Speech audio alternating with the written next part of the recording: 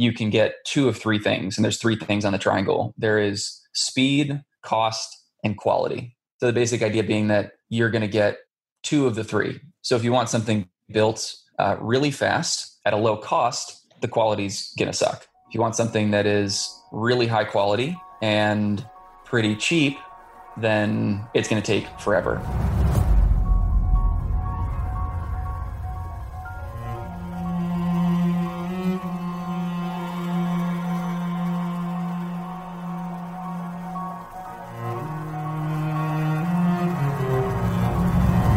CEOs on average read 60 books per year. Many attribute their professional success to this persistent quest for new wisdom and innovative excellence. MentorBox makes it easy for you to develop that same high-achieving habit of lifelong learning. As a person of action, you know that true ingenuity is the result of deep knowledge. And just by listening to this podcast, you are working toward your goals every single day. If you are ready to wholly embrace this mindset, this 1% better every day, then check in every Monday, Wednesday, and Friday for new episodes. And if you want to dive deeper into the teachings of our guests, become a member at mentorbox.com today. There you'll find courses from experts like today's guest, Tyler Gage. Tyler, author of Fully Alive, Using the Lessons of the Amazon to Live Your Mission in Business and Life, founder of the recently acquired Runa Tea and Energy Drink Company, Forbes named 30 under 30. He is nothing short of what I like to call a benevolent monster. You'll hear all this in today's episode, but as a primer, Tyler spent years in the Amazon rainforest, planting thousands of trees, working with the local populations, while simultaneously building a supply chain reaching all the way to the jungles of New York City to bring us to the world's first clean energy drink. A social entrepreneur of the highest order, in today's episode, we will deconstruct, start to finish, what it takes to go from broke college student to the Forbes list, all before your 30th birthday. Sit up straight and strap in tight because today's lesson will surely change your life. Enjoy. Hey, so Tyler, I really appreciate you coming on the show. Absolutely. Thank you for having me. So let's just get right into it. You have quite an amazing story, especially for your age. I think you're about my age. How old are you right now? 32. 32. Yeah, we're both 32. So rocking 32. Rocking 32. So you've accomplished a lot in a very short amount of time. You started Runa, and obviously you've been all around the world, and you're an advocate for social entrepreneurship. And you have your book, Fully Alive, which we're going to talk about in a bit. But just for those of our listeners who want to get to know you a little bit more than my introduction, tell me a little bit kind of how you got started in this whole process. It was through a lot of random twists and turns. I feel like from the outside, I often get pegged as this young person that had this super clear vision and marched down to the Amazon. And I think this idea of purpose can seem very linear. However, my path was very circuitous. It was following twists and turns from depression through college athletics, through ethno-linguistic research, everything in between that led me to spend a fair bit of time down in the Peruvian Amazon in college, where I fell in love with the botanical traditions, the native cultures, and saw this difficult intersection of, on the one hand, you have these incredible traditions and resources, yet at the same time, these communities really, really struggle to make money and support their families in this inevitably globalized society, which is upon them. So I think that crossroads is really like the main spark that hit me. And from there was really the seed of Runa, the organization and the business that I spent most of the last 9 or 10 years building. Great. So how do you go from concept idea? Well, firstly, how did you come up with the idea and then translate that into a real life company? What's that process for you? In many ways, I wish the story was, again, more romantic and could be one of these where, I went down and I drank this magical tea leaf. And as I was, sitting at 5 a.m. with this tribe, I had this incredible epiphany about bringing this to market and beverages. And in reality, it happened absolutely nothing like that. I first drank, so the tea that we produce with Runa is called guayusa. It's a native Amazonian tea leaf. It's this really rare leaf that is grown in this one tiny sliver of the upper Amazon. So kind of right where the northwest corner of the Amazon meets the Andes.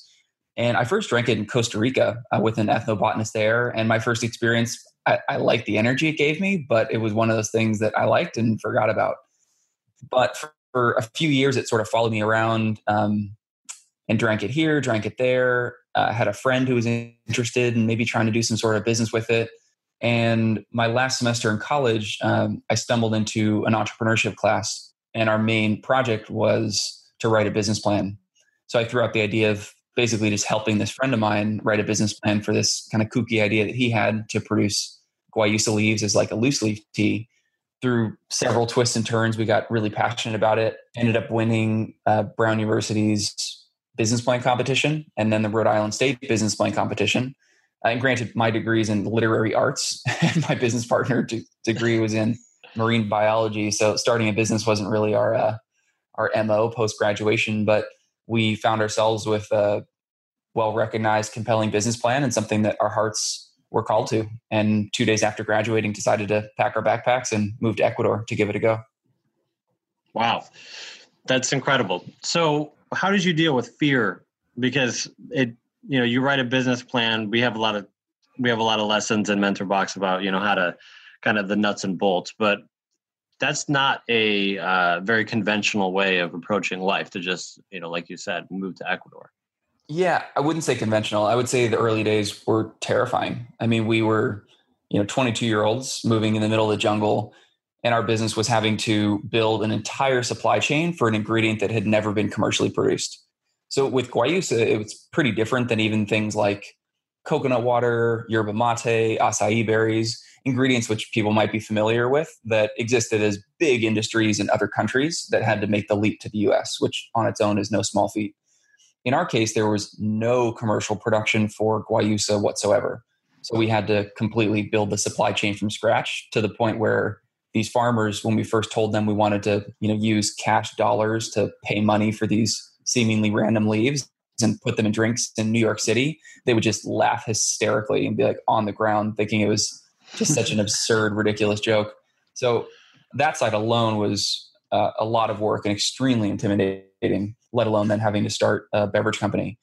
So a couple things got us through those, especially early days of fear. The first and most critical one for us is we were really big on setting 90-day goals, recognizing that when we started thinking about even 1 to 5 years of export permits and factories and import permits and just the litany of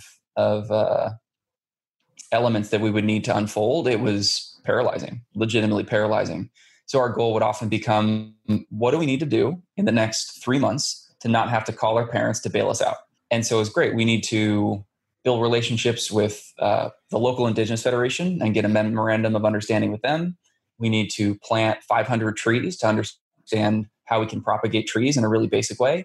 And we need to conduct some leaf drying tests. That's it. If we can do those things in 90 days, we will have made meaningful progress towards the bigger goal. And that was able to help us be really focused and sort of ward off the all-consuming terror of the bigger questions. Over time, I didn't know this practice at the moment, but I've become a big fan of fear inventories, of basically in a relatively structured way of just spending time journaling, even for 10 minutes, just sort of downloading either around a specific issue or just broadly all the things that are scaring me, the worst case scenario fears and what it brings up, and just sort of letting them go on paper has also become a really useful tool for me to be really honest with what those fears are, give them a bit of space to speak so they're not cramping my nervous system style, for lack of a better term, under the surface. And the idea there is that once you face them, you realize that the worst case scenario is not that bad, and then you get over it. Is that correct? I think that's part of it. I feel like part of it is giving those fears space. So I think so much of, a lot of the indigenous shamanic traditions and spiritual traditions that I've studied deal a lot with the shadow. And one of the basic teachings that I've encountered that seems quite prevalent across different practices, this idea that as you lean into the shadow, that by giving it some attention and some recognition, it actually opens the full space of who you are. So it's sort of taking something that's kind of like compressed and then causing friction in the corner, giving it more space to be what it is. And that alleviates the pressure and irritation and like gravity of what that thing is. So to me, it's not necessarily magic bullet of, oh, I recognize that fear. Now the fear is gone. It's saying, okay, that fear now has space. It had its own opportunity to speak. And now it can be in a healthy relationship and healthy order with the rest of my thoughts and the rest of my life. So by giving it a voice, it sort of takes away its more like extractive power on my attention and my awareness. Wonderful. So how did you deal with funding? Because obviously this is not the modern era of, for example, MentorBox using a series of software programs that are, relatively speaking, cheap, $100 to $400 licenses for an enterprise, combining them together with a video team, and voila, it's not that difficult to create a startup these days. Whereas you are literally manufacturing a physical product in the real world, which is not the fast to market kind of fast pivot version of Silicon Valley startups, at least these days. So how did you deal with the funding of that, and kind of from what I imagine would have been like a slow burn to get started? It was extremely scrappy, and we definitely decided to build a very capital intensive business from the get-go.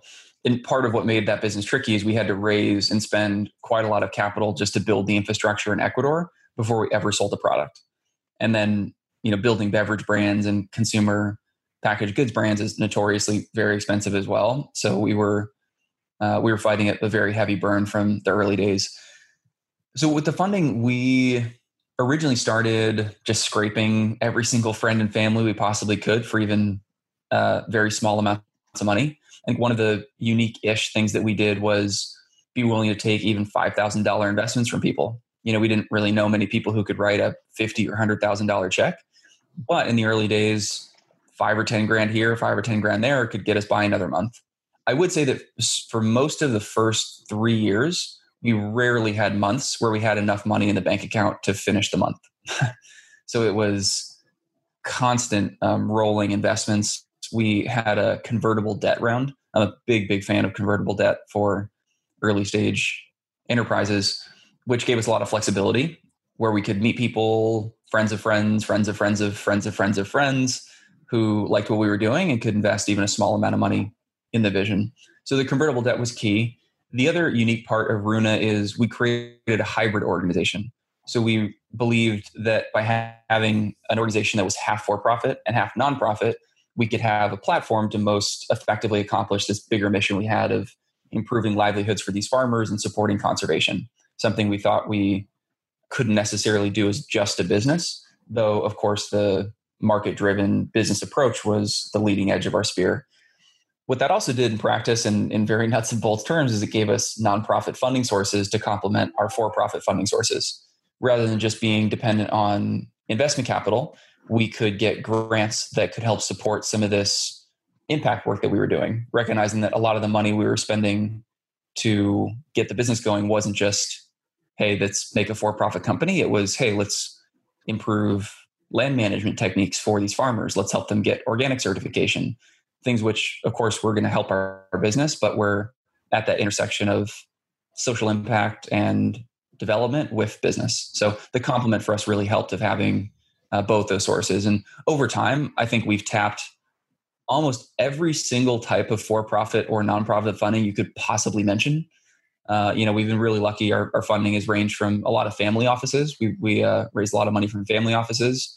Over time, we've been able to raise a bunch of money from some big celebrities who have been really big supporters of the company, Channing Tatum, Leonardo DiCaprio, and we're able to organize some unique alternative equity structures as well to both create more impact and innovate within the funding space as well. Yeah, it's incredibly unique. I imagine you have some good lawyers along the way. It seems like that would get fishy. Yeah, I mean, it definitely takes a lot of attention. So much of it is the clarity. I think there is a bigger movement around these hybrid organizations that are tackling social issues in a sort of sisterhood relationship between the two organizations. The biggest thing is clarity. So conflict of interest policies, broad understandings of where funding is coming from, where is it going, which can get murky. So being hyper clear on that. But generally speaking, as long as the nonprofit dollars are going to clear value chain activities, so we talk a lot about value chains as opposed to supply chains. So value chains that are clearly creating broader economic good and benefits to communities, the environment, that go beyond just the company. The other interesting thing, which is just a bit of an oddity, and I think reflects the changing landscape broadly of how business and nonprofit worlds are being thought of. Some of the biggest grants, like just free money we got early, actually came to our company, because increasingly so, a lot of the bigger funders are saying, we don't want to just give money to a nonprofit that's going to do an isolated project. What we want to do with our dollars is give them to companies that can do something really specific to improve their business capacity and their supply chain that then can benefit more farmers. So the line is also blurry, where even some of the free money we got came to the company because these funders said, hey, we want to create impact. We want to create more opportunity for farmers. And if we can make businesses stronger to buy more, to be better partners, that's probably the most sustained way to benefit the farmers in the first place. So a lot of tricky, blurry lines in that space. Yeah. I mean, I love the idea of social entrepreneurship, and it's a continuum, right? There's obviously the massive corporations who don't care about anything other than their bottom line, and then all the way to a nonprofit. And I love that there's this continuum that's being created of companies that, are 40% this, 60% this, 70% this, depending upon the year or whatever. And obviously it's a more sustainable model. I really love the idea. Do you call it social entrepreneurship, or is there a newer name? No, social entrepreneurship, social enterprise, this thing is a good title. Of course, there's many different forms of that, as you noted. And it's something that I, over time, have both issues with and see the opportunities. I think there's a lot of greenwashing going on in the space. And sure, some of the organizations calling themselves social enterprises are in some way, but are more businesses with a sort of minor impact tacked on. And on the other side, to me, the gold standard is organizations that fully operate as a nonprofit, yet do revenue generating business activities. Because to me, and this has been a lot of the complicated confluence of waters we've dealt with at Runa, is we've had conflicting interests of being a business with a lot of for-profit investment and our mission. And those are not easy things to juggle. And we by no means are a perfect example of the harmony of the two. And in my view, if you're 100% a nonprofit organization, you have no shareholders, you have no need to distribute dividends, anything, but you're engaged in business activities, that to me is the gold standard of someone who says, I only truly care about my mission. If you have access to that kind of capital, that to me is like really the full bar. I think if you're a for-profit company with a bottom line and investors, there is an inevitable weight that is going to bring you in the direction of, I need to return money to my shareholders. And there's a inevitable cap, no matter how elastic, on how far you can go to create impact. Yeah, I completely agree. So next question, how did you eventually go to market? And then what were your metrics that you were paying attention to in the early stages? So we originally decided to launch loose leaf tea. So we decided to launch loose leaf tea, then we launched tea bags, then we launched iced teas, like glass bottle iced teas, and then ultimately what's the vast majority of our business now is what we call a clean energy drink. So it's a energy drink alternative to a Red Bull. We say it's clean energy from a leaf, not a lab, is our basic proposition. But early on, we didn't have the capital or the wherewithal to launch in that ready-to-drink beverage space, which is, needless to say, competitive and expensive. So the loose leaf tea, we literally just hand-packed loose leaf tea blends in my business partner Dan's apartment in Providence, and started selling them to friends and family. Printed some labels on his inkjet printer and got them out there. Very scrappy, more scrappy than we should have been in retrospect, but it was a product that we could sell. So that was our very first start. We then were able to launch our tea box line, which we, through some bizarre stories, which I tell in the book, were able to get into Whole Foods, hustled that for a while, and then launched the rest of our products. The biggest piece of our support strategy in the market was sampling. We were then, and I'm still a huge believer in product sampling. I think in our world, you mentioned before some of the differences of more tech-based software models versus when you're selling a physical product.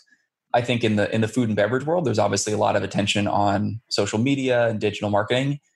I'm a big believer that if you have a good product, there's fewer, more effective tools than getting someone to try it. It can be expensive, definitely requires capital, but we are big believers in particularly in-store sampling. So being those annoying people in Whole Foods of hey, you want to try a new Amazonian tea, and getting that product in people's mouths so they could taste it, they could feel it, they could hear the story. That was a big, big, big part of what got us early traction.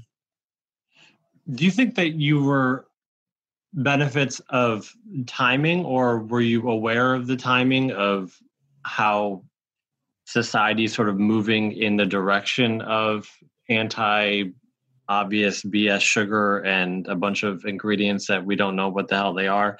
Or, did you anticipate that going into it? Or do you think there were a lot of competitors that were doing the same thing? Like, kind of what made you successful versus someone else?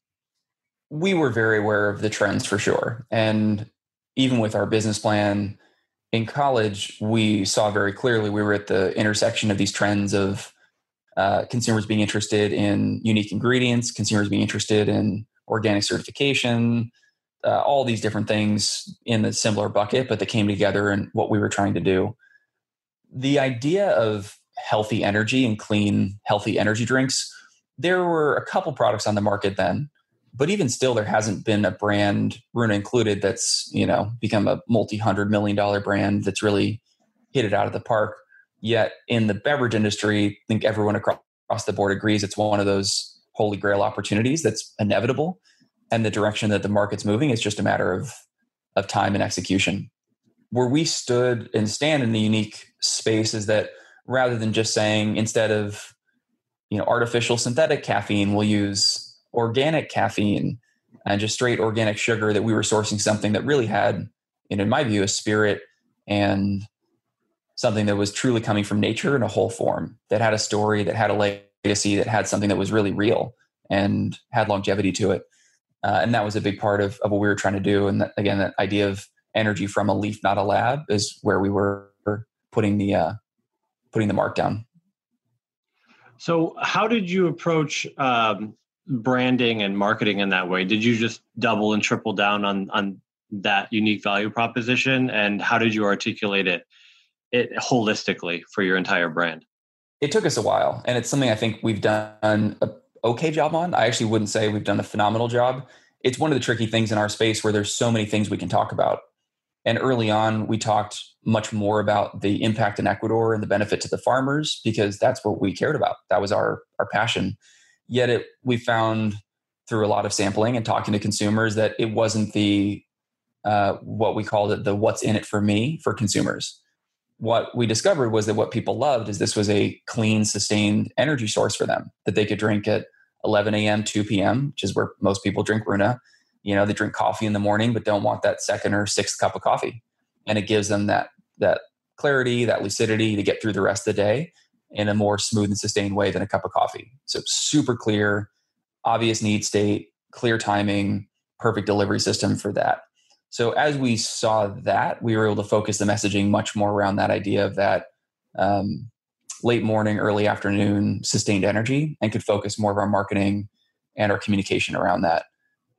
This idea of clean energy came from one of our mentors, awesome marketer, this guy, Richard Kirschenbaum, who kind of saw that idea, rather than just going to let's do natural energy or organic energy, which could sort of fall just in that crunchy-ish direction, that we felt like clean had a resonance across the board, not just from the sourcing and the product formulation, but from the consumer feeling, the freshness to it, the brand attitude. It gave us more full dimensionality in a single word to rally behind.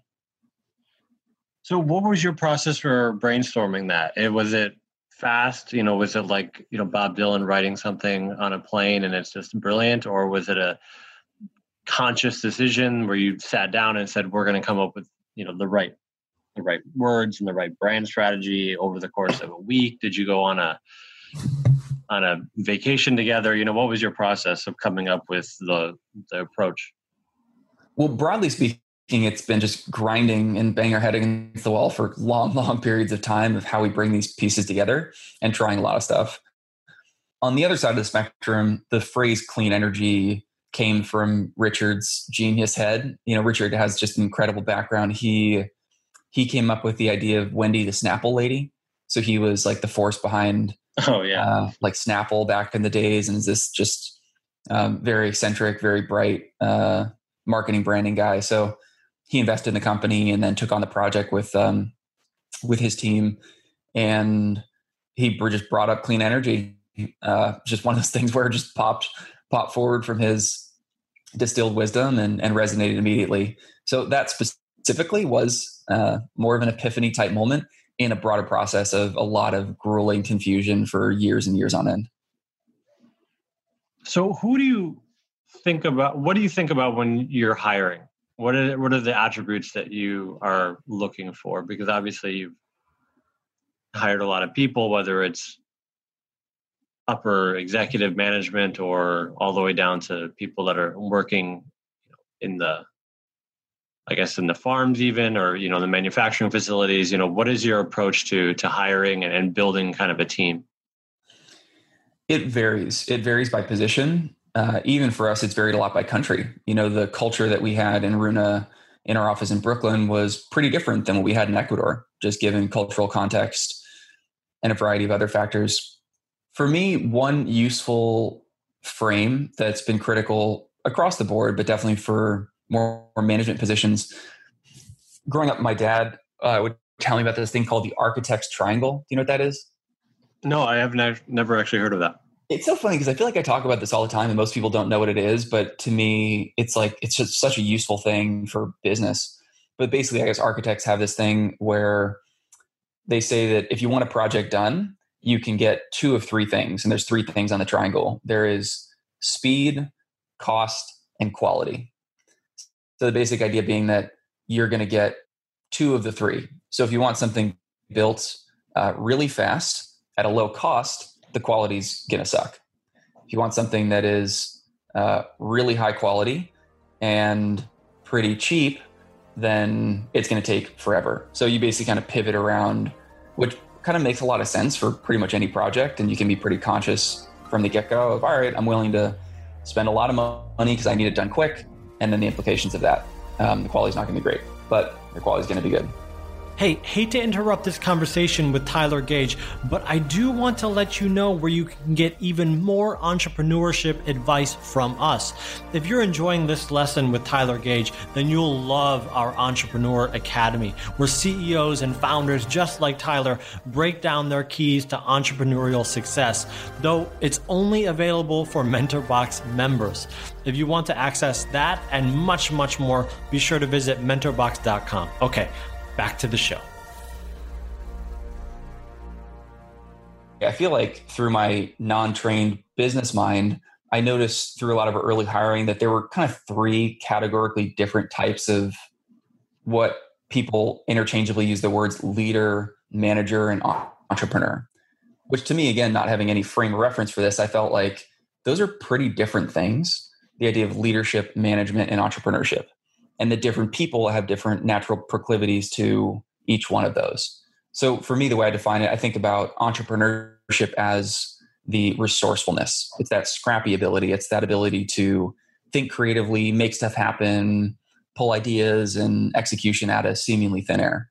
The management function is really about execution, accountability, precision, in the weeds, making sure that order is followed, that mindset, that capacity. And leadership for me is really about vision. It's about being able to rally people behind a shared idea, look down the road, decide where to go, set direction, set strategy. And through some terrible hiring decisions and ways that we saw different people growing in the organization, it became very helpful to think about what was needed in each role. So whether it was a marketing manager role or a VP of operations role or CFO role, to me, it's always helpful to think what of those fundamental approaches is going to be most helpful. Is this a role where I just need somebody? I need to say, you know what? I have the plan. Here's the plan. Do this precisely. I need more of a manager type. And for me, it's relatively easy to suss out where someone is. I mean, generally you can sit down with someone for 10 minutes and get a pulse on how they operate, how they think. Or is this a position where it's like, man, I need this whole project figured out that's really unclear and there's a ton of variables and I need someone who is scrappy and can think across the board and can move quick. I need someone with more of an entrepreneurial capacity. Or you know what? I need somebody to just take charge of this whole thing, build their whole team, have a vision, have them be someone people can respect and follow. I need someone who's more of a leader. And in the architect's triangle, often I aim for 2 of the 3. I think usually you get maybe 1 to 1.5 of the skill sets right in a hire. But to me, that framework has been really, really helpful. Lots of other little things we could talk about, but I find that's usually pretty helpful to share. Which one do you think you are, if you could self-assess? I'm definitely more on the entrepreneur leader spectrum. I probably think my strongest suit is the entrepreneurial piece. I think I've learned to be a much better leader and can have that focus and get people to rally together for a shared goal. I can force myself to be a good manager. It's definitely not my normal aptitude. Yeah. I find that a lot with a lot of founders. They're like, you know what? I hire for that. So if you could go back and talk to your younger self when you were just getting started or throughout the process, is there something that you would tell younger Tyler? There's a long list of desired information I wish I could put on a hard drive and jam into his head.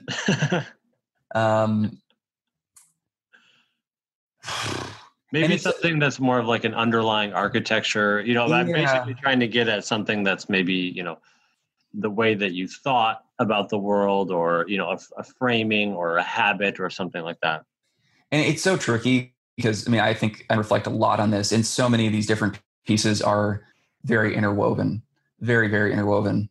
And it's also difficult looking back at our journey to separate true naivety and inexperience from the parts of myself that I feel like we're very egoic, we're very desperate, and we're extremely impatient. So, and all that is very mashed together in the seed of it.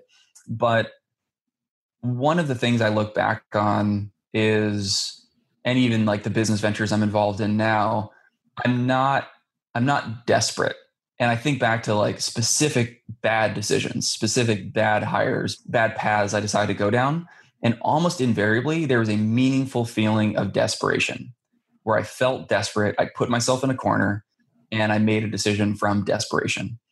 And we were so attached to making this work and didn't start from a place of, I mean, I like thinking about it as like just sobriety. Like we were kind of deluded by our own need and passion in a way, both in good ways, where if we weren't so deluded by our passion, we would never, ever, ever worked as hard as we did to make it real.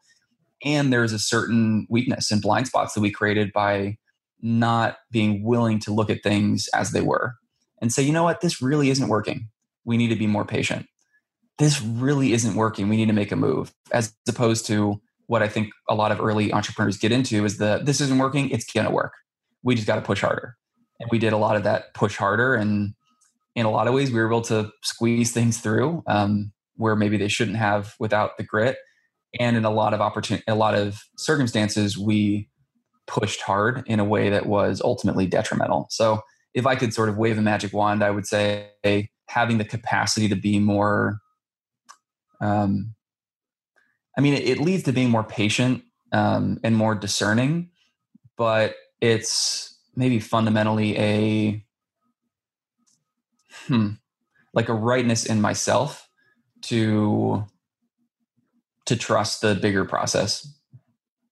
Are there any daily habits or rituals that are just sacred to you now, or, you know, have been for a long time, that you put on a pedestal and say, this is one of the reasons why I'm efficient or kind or compassionate or a good leader, or whatever it may be? As much as I'm a big proponent of practice and ritual and have, I think, a pretty deep toolkit and different avenues that I lean to onto for support, there's really few things I do on a consistent daily basis. I like to mix things up a lot. I like to challenge routine. One of the things that is very, very simple, but I'm big on and probably I'd say 90 to 95% successful with, is not looking at my phone for at least 15 to 40 minutes when I wake up. It's one of the things that I feel like is so simple, but has a meaningful, palpable impact on my day. I find that if I go, I'm very big into dreams. It's a big part of my practice and sort of approach to life. And even just what that means for us as physical bodies of being in a dream space and being asleep. I find it extremely jarring to go from that restful dream space to digital world, to bing, bing, bing, text, emails, to-do lists. I think it's kind of the like emotional, physical equivalent of being like, great, I'm going to go from 0 to 100 real quick, or the opposite. And that leaves a lasting tone in my nervous system throughout the day that I'm less settled. Kind of per the prior point, I'm more agitated. I'm more prone to quick decision making and less grounded in who I am, what I care about, how I want to operate. So I would say that simple thing is something I'm really, really big on. Yeah. So let's say it's on average a half an hour. It's okay if this is too personal, but are you doing a meditative practice? Are you just having, a cup of tea? Are you reading the newspaper? Are you, what is your general procedure? So it varies. At least at the moment, my morning pure meditation practice is not great, in full transparency. I would say it is often drinking tea and breathing that is meditative-ish, but not like on my cushion in a focused container. Sometimes it can be something as simple as watering some plants, just anything that I'm just conscious of to say, all right, I'm just going to breathe, look around, make sure my eyes get used to looking at real physical objects that are not my computer screen. Take some breaths, move my body a little bit. Could be stretching, could just be talking to my wife for 20 minutes. Just something to make me feel human and have my mind orient to 3D reality. Be like, all right, this is the grounded place. This is where my body lives. This is where my heart lives. And then from this place, I can get into phone calls and emails. But needless to say, I drink a lot of tea. So tea is almost invariably involved in that morning space in one form or another. Do you have a time that you normally wake up? I don't. Again, that's something that I'm very flexible on. I mean, I've also kind of reveled as of late in not be having my nose to the grindstone. And I've been between, having sold the business and I have a baby coming in a week or two. So especially thank you. But the last bunch of months, it's been like, if I can sleep until 9:30, I'm going to sleep until 9:30. If I have to wake up at 5, I'll wake up at 5. But at least in this moment, I'm not in like wartime. So I don't need to be in the like, no, I got to get up at 5. Otherwise I'm screwed. I've been more in the like, yeah, some days I got to wake up at 5. Some days I can sleep in if I really want to. So I've really enjoyed having that flexibility and have definitely been in a recuperation mode. Well, you've obviously earned it. Can you tell me a little bit about the process for exiting? Yeah. So with Runa, many variables there. We recently sold the business to Vita Coco, the very large multi-billion-dollar coconut water company. The founder and CEO of Vita Coco was one of our investors and was on our board of directors and tracked our business closely. We got to know their team really well. And as particularly those energy drinks started to pop, Mike Kerben expressed an interest in making an offer for the business. And the deal ended up being a great option for shareholders. They're so good at selling beverages. I mean, among players in the industry, what we saw is that right fit where they're a relatively large company, though of course not Coke and Pepsi, that has still a very strong entrepreneurial spirit, but has access across the board. And could be that nice hybrid of really smart entrepreneurs who have the weight and the scale. So that was the basic alignment. And did you obviously need to make sure that they were in, how do I say this, political alignment, or that you knew that they were going to keep the brand to what you originally intended? Yeah, and it's something that we knew from a very early stage. Of the few things that we had quite proper foresight on was that our basic proposal was not to be a cause marketing initiative. Our proposal was to build our impact into the core operation of the business. So we designed it so that all the leaves had to come from what are now several thousand farming families in the Amazon in Ecuador. So that to basically get the leaf and bring it to market, you had to create impact. It's not like a one-off sort of a thing that some corporation or some new executive could decide, oh, we're not going to fund that 2% donation. Right. It's in the DNA of the business. Beyond that, it's in the DNA of the brand. So a big part of what they recognize is that the core value of the company, which is ultimately the brand, is inherently connected to the mission, to the purpose, to the reason that we exist, which is not your everyday beverage company. So from just a sheer value point of view, the fundamental strength of what we have is connected to how we do business and why we exist, which it would take a pretty ignorant executive to say, oh, no, we can easily just, cut the legs off this thing and it's still going to walk. Yeah. So obviously we can get to Fully Alive, and we will, but is there anything that you're working on right now that you're excited about? Obviously having a baby is big enough, but what's your current venture? The baby's a big one. Involved in a handful of different things right now. Launching another beverage company with some friends in LA in the spring, which I'm excited about. In another beverage in the sparkling direction. Spending some time on that. We're doing quite a bit through our nonprofit, through Runa Foundation. We're spinning out a couple other companies from the nonprofit. Our executive director, a good friend of mine, is spinning out an Andean mezcal company. Which is a super, super cool venture, working with these women producers up outside of Quito in Ecuador. We're spinning out a research lab to do some more refined research on different Amazonian plants for dietary supplement use. So those ventures I'm quite excited about. Also supporting another amazing entrepreneur in Ecuador who has a venture called Cara Solar, which is making solar-powered boats for Amazonian communities who have to usually rely on gas and oil to fuel their boats when they're in a epic fight against oil companies. So really phenomenal project, creating independent, autonomous, solar-powered transport systems in the Amazon. So yeah, all sorts of great stuff like that get to support from a distance. That's wonderful. It's like you're at the Maslow's hierarchy of needs at the top. You're going to look back and say, okay, what can I do now? I love it. Depends on the day. Yeah. Yeah, that's probably an oversimplification, but nonetheless. So let's talk about Fully Alive. Obviously, great book, Fully Alive, using the lessons of the Amazon to live your mission in business and life. You can get it on, obviously, Amazon, audiobook as well, read by you. How was that process?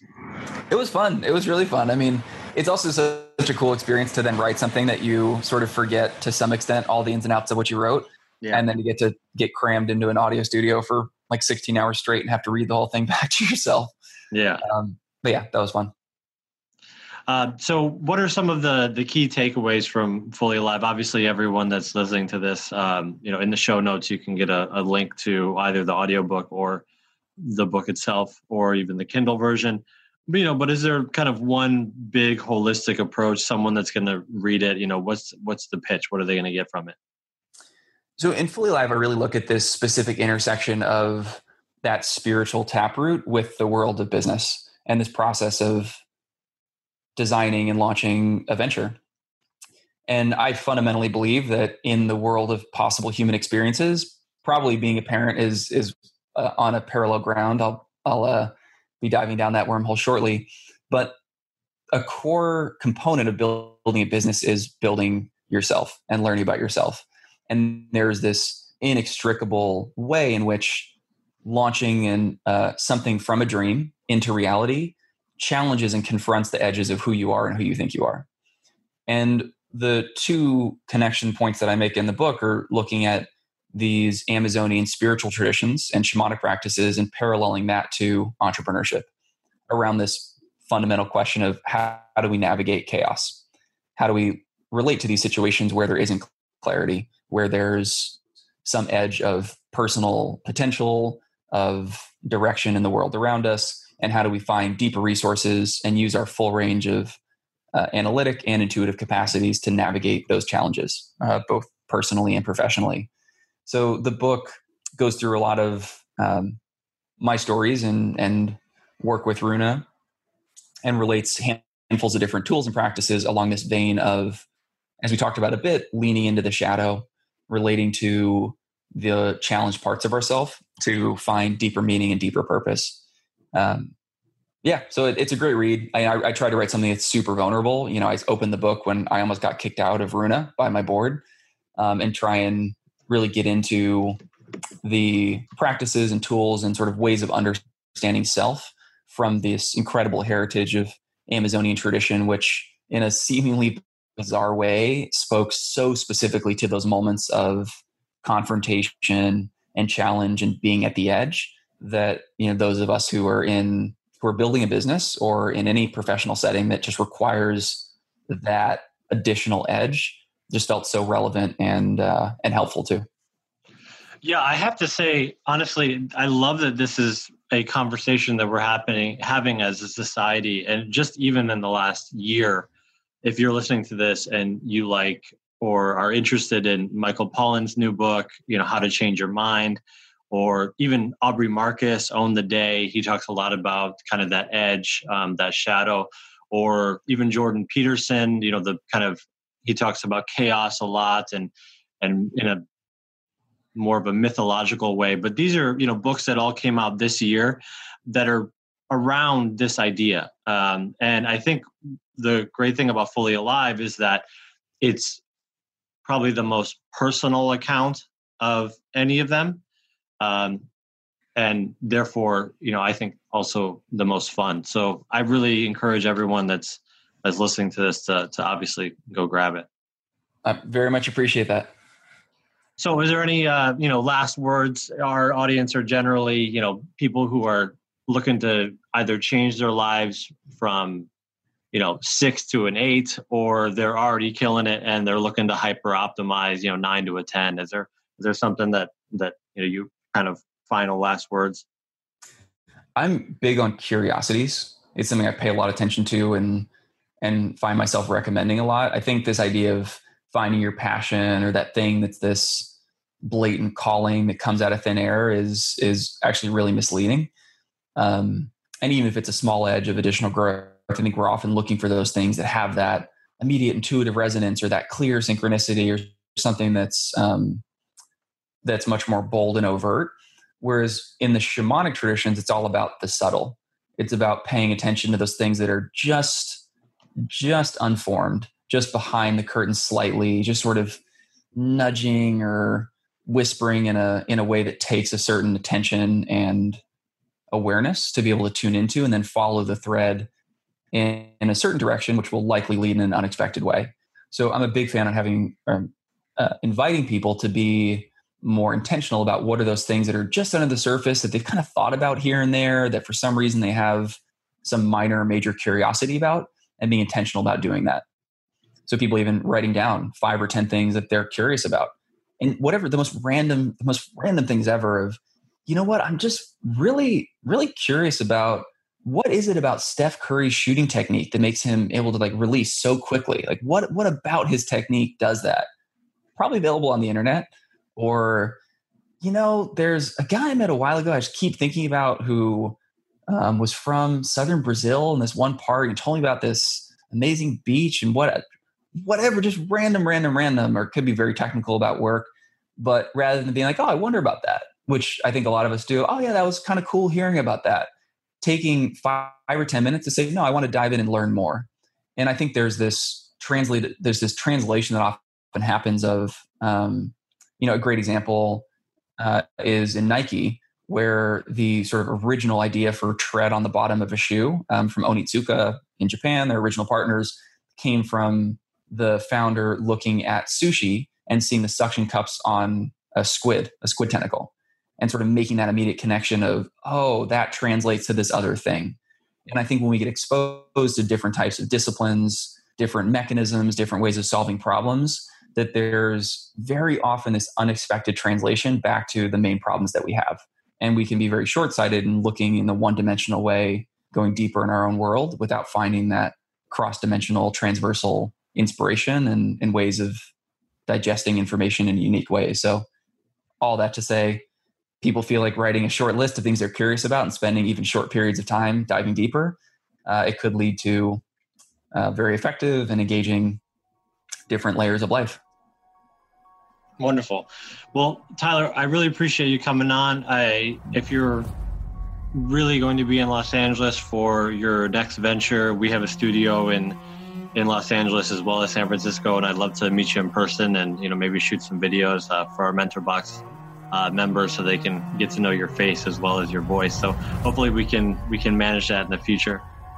Would love it. Absolutely. Thank you for the invitation there. And thank you very much for coming on, and hopefully we'll see you soon. Hopefully see you soon. Thanks so much again for the time. Cheers.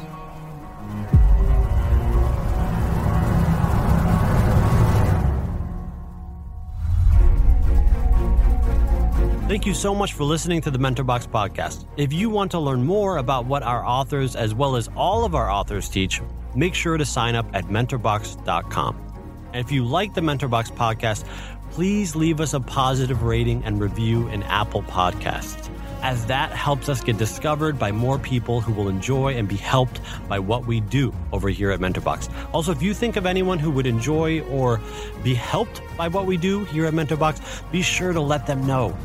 We do what we do at MentorBox to try to make the world a better place through the incredible education our authors bring, and we can only do that through your help. So please help us spread the word. Again, thanks for listening, and we'll see you in the next MentorBox podcast.